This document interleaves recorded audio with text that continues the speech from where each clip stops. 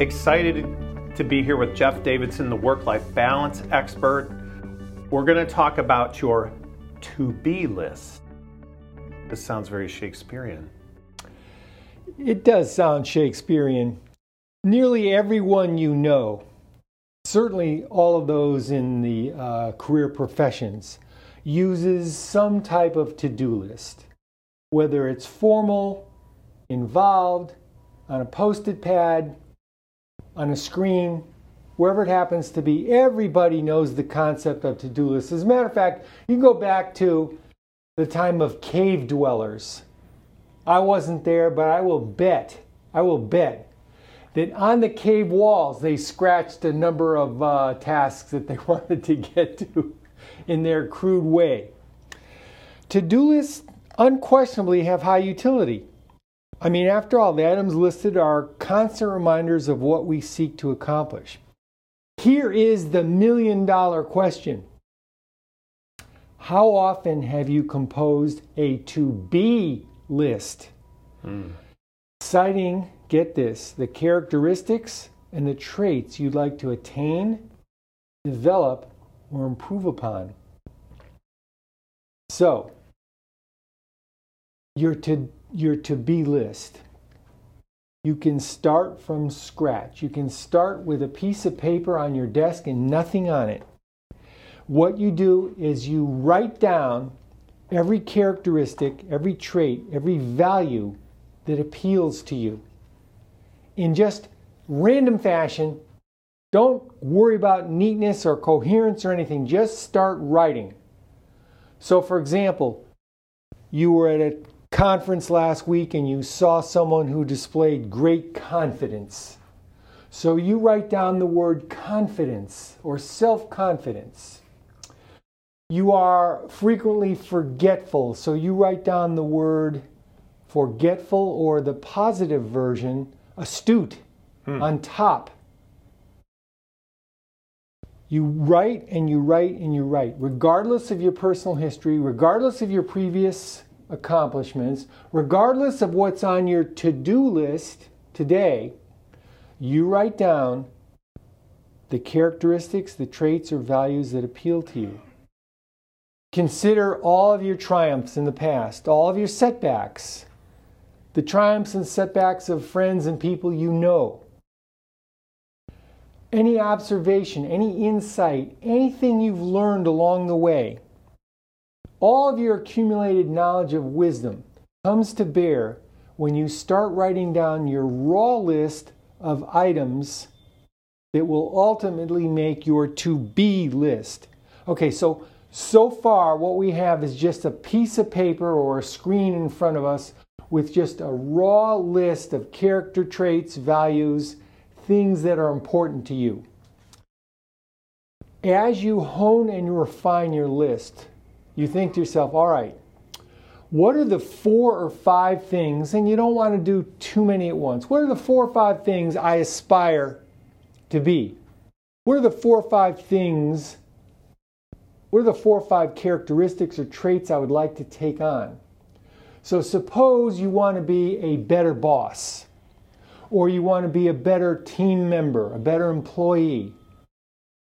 Personally, it could be a better husband, better wife, better father, better mother, and so forth. These handful of huge character traits or abilities to which you aspire go on to your to-be list. Much like you're making a to-do list, you have in front of you the handful of things that are important now. And that you want them to be within reach.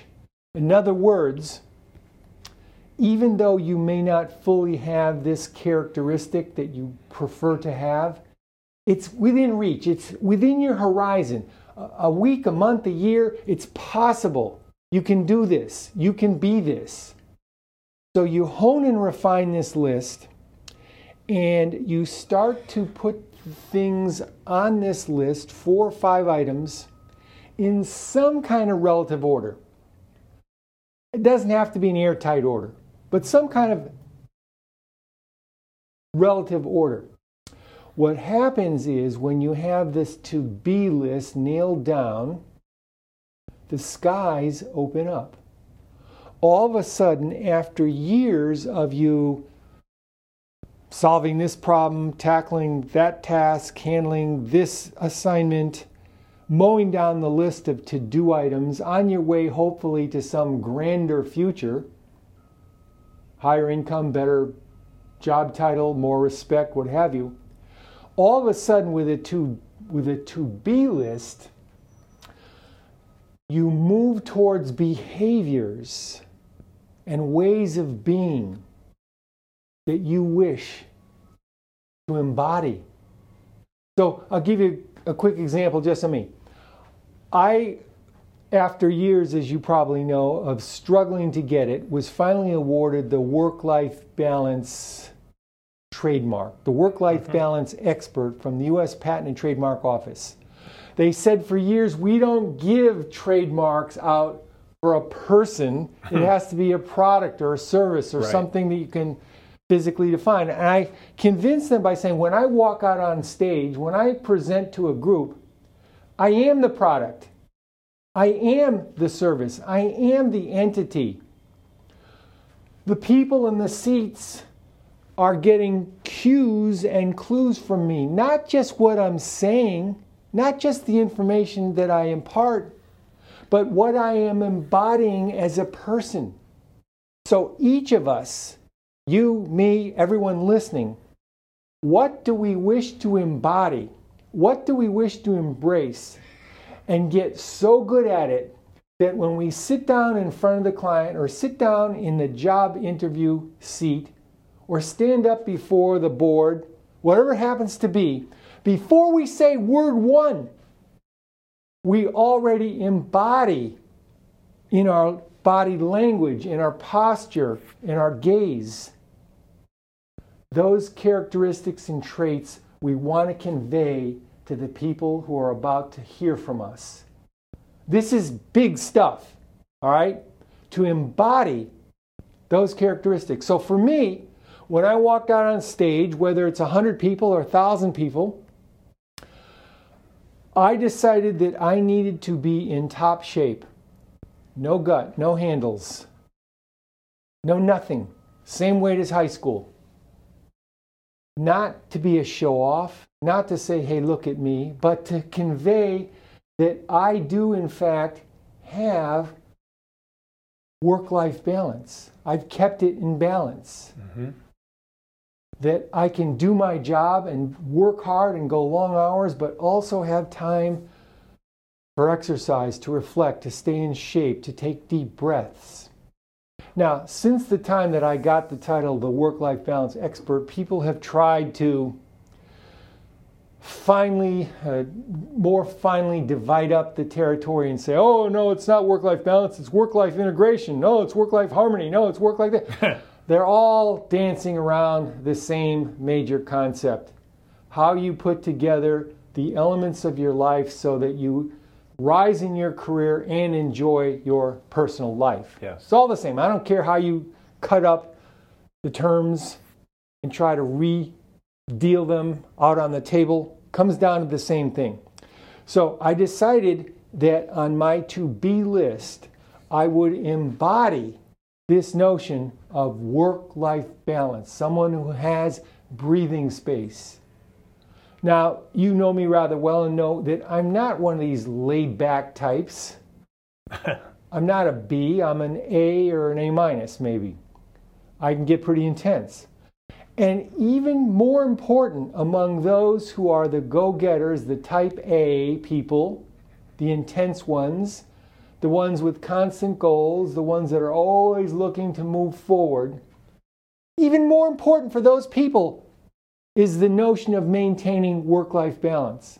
If you're already laid back, if you're already a B, if you already know how to take the deep breaths, it's not as crucial for you. The ones that are so driven, and I've spoken to groups of people that are so driven that I could look around the room and tell you, man, we're on the heart attack track here for some of these people. It becomes even more important, the more driven you are. All right, so you compose a to-be list. I choose to embody, in my case, work-life balance. You may choose to embody the essence of effective career counseling. Other people choose to embody the effective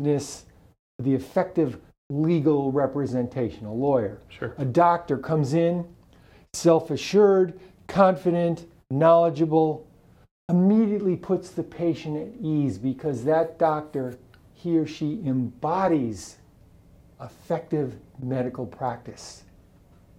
Embodies it. The journey towards your new to-be is exciting. All these years you were focusing on to-do, and now all of a sudden you're not going to throw away your to-do. It's still there. But when you embrace the notion of to-be, it's aspirational. Well, guess what happens? You get better at your to-dos. Because they have a greater purpose. They do, and you have more behind it. You're bringing more to the table for openers. If you want to blaze a new trail on your to-be list, what have you not explored? What lies on the edge of your consciousness? What traits do you seek to embody that a year ago or 5 years ago would have been out of the question, not even in your purview, not part of your consciousness? But now, for whatever reason, you feel and know on some level are within your grasp. So you have this capability. What or who do you wish to become? It begins with the simplest movement in that direction. You want to be better in front of groups? Start by speaking to 3, and then 5, and then 8, and then 12, and then 15. Get to the point where it's 25, 50, 75, 100, and soon enough, it doesn't matter how large the group is, your effectiveness stays at that high level. It can be done. It's within each of us. Important to note, your to-be list is not a disguised form of your to-do list. Got it. It's vital to make the cerebral and emotional link between tasks to accomplish and the behavior and roles to which we aspire. They are somewhat separate here. Different. That's right, they are different.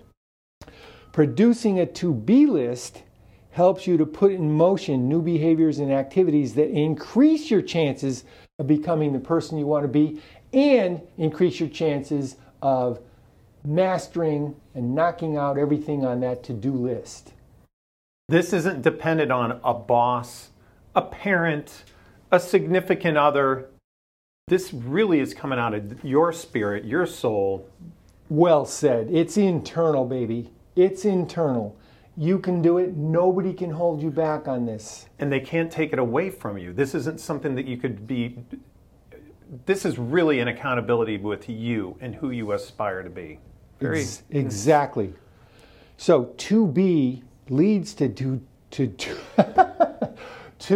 do. Try saying that a couple dozen times. For each of your to be items on your to be list, a variety of to do tasks inevitably become associated. So I want to be a better leader. So what would the to-do tasks associated with being a better leader turn out to be?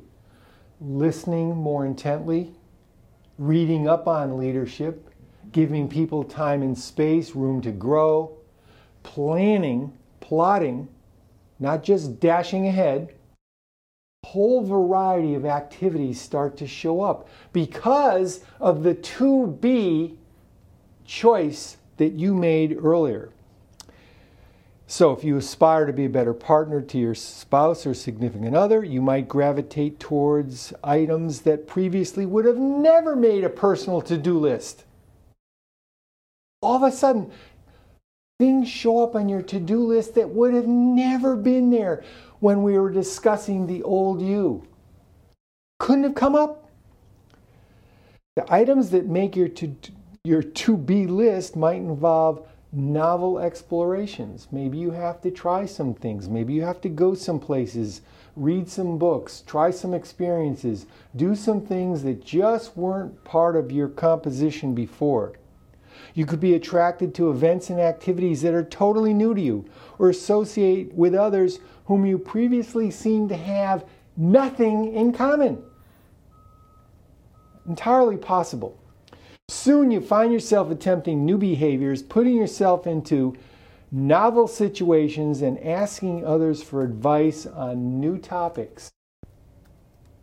Seeking out others you would have never sought out before because they have a specific type of knowledge or experience that you now value and that earlier you could never even see. In summary, composing a to-be list increases the probability of your movement in that desired direction. The positive, self-fulfilling progress that you make compared to, let's say, the status quo, what you have been or been doing, puts the odds in your favor.